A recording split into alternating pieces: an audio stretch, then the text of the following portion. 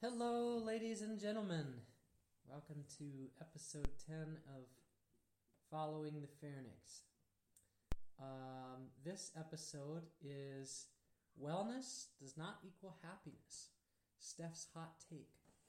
So, strap in and buckle your seatbelts, ladies and gentlemen. The bits and bobs. Word of the week is shout. Used in a sentence. Yeah, that's a good shout, meaning that's a good idea. Recipe of the week, tried and true banana bread. Steph just made some, and it smells very good. Current read, The Thursday Murder Club by Richard Osman. Latest hike, this week we did not hike, but we did play pickleball today, and it was a lot of fun. And it's probably our last time we're going to play pickleball at this house before we move. So it was really nice. It also made me really miss Minneapolis. Wildlife spotted. Tawny owl, herd not spotted, but we hear these all the time. And also, do yourself a favor and go look at the actual blog to see some candid action shots from today's pickleball session. You will not be disappointed. I wanted to make sure we got pictures of this court before we weren't going to be on it ever again. And so we did a couple action photos, and they're pretty hysterical. Okay. This episode is just an opinion piece, an op-ed, as they say. Yeah? Mm-hmm. Wellness does not equal happiness. Okay. For all the Minnesota social workers listening out there, which there's probably none, how does the license renewal creep up so fast? I always thought it was silly when y'all would complain about not having your training done in time for renewal, inwardly rolling my eyes and thinking, you had 2 years. Well, now I'm in the last 3-month crunch, and I'm the one scrambling. For those wondering, I'm keeping my Minnesota license up in the case we move back to the U.S. in the future. If I let it drop, I have to retake a very difficult and very expensive test in the case we come back someday. So, no thank you. Anywho, cut to me doing the loopholed self-study to finish my training hours, listening to as many of the social work podcast episodes as possible before May. As such, I just finished episode 134, The Emotional Lives of Teenagers, featuring Lisa D'Amour. Anyone remotely interested in this title should go listen. One thing Lisa said in the interview really hit home for me. All right, 2 things she said. 1. It says 3. Shh. Okay, yes, 3 things. Number 1. Distress is often evidence that kids are working perfectly. Number 2. Mental health is not about feeling good, which is, I will tell you, I think the greatest and most destructive myth that is circulating right now. It is wildly problematic.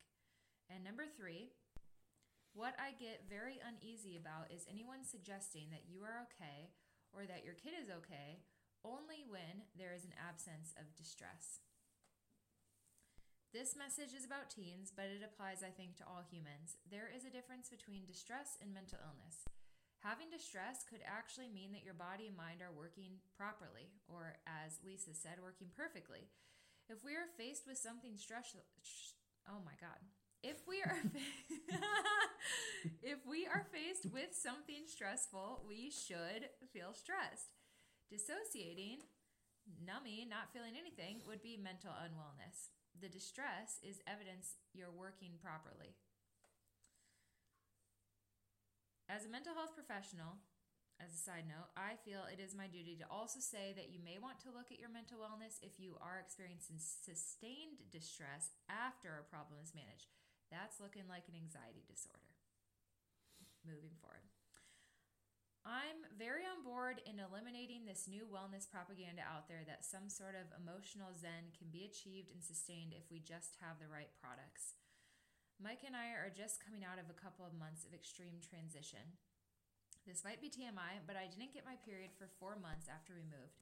Talk about your body letting you know you're stressed. I still haven't gotten mine.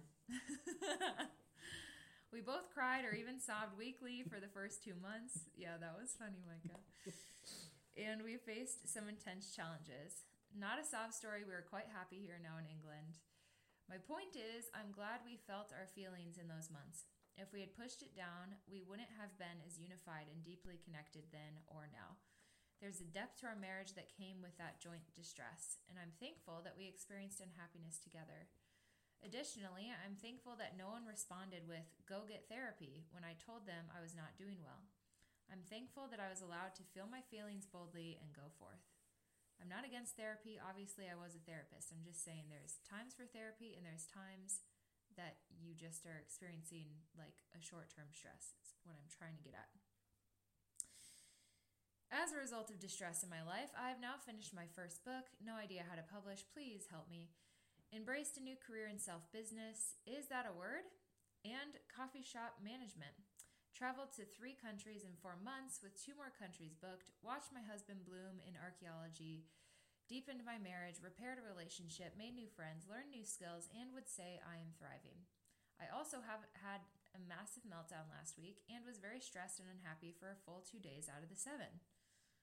This is just life, guys. Lisa, if you ever read this, which you won't, I love you.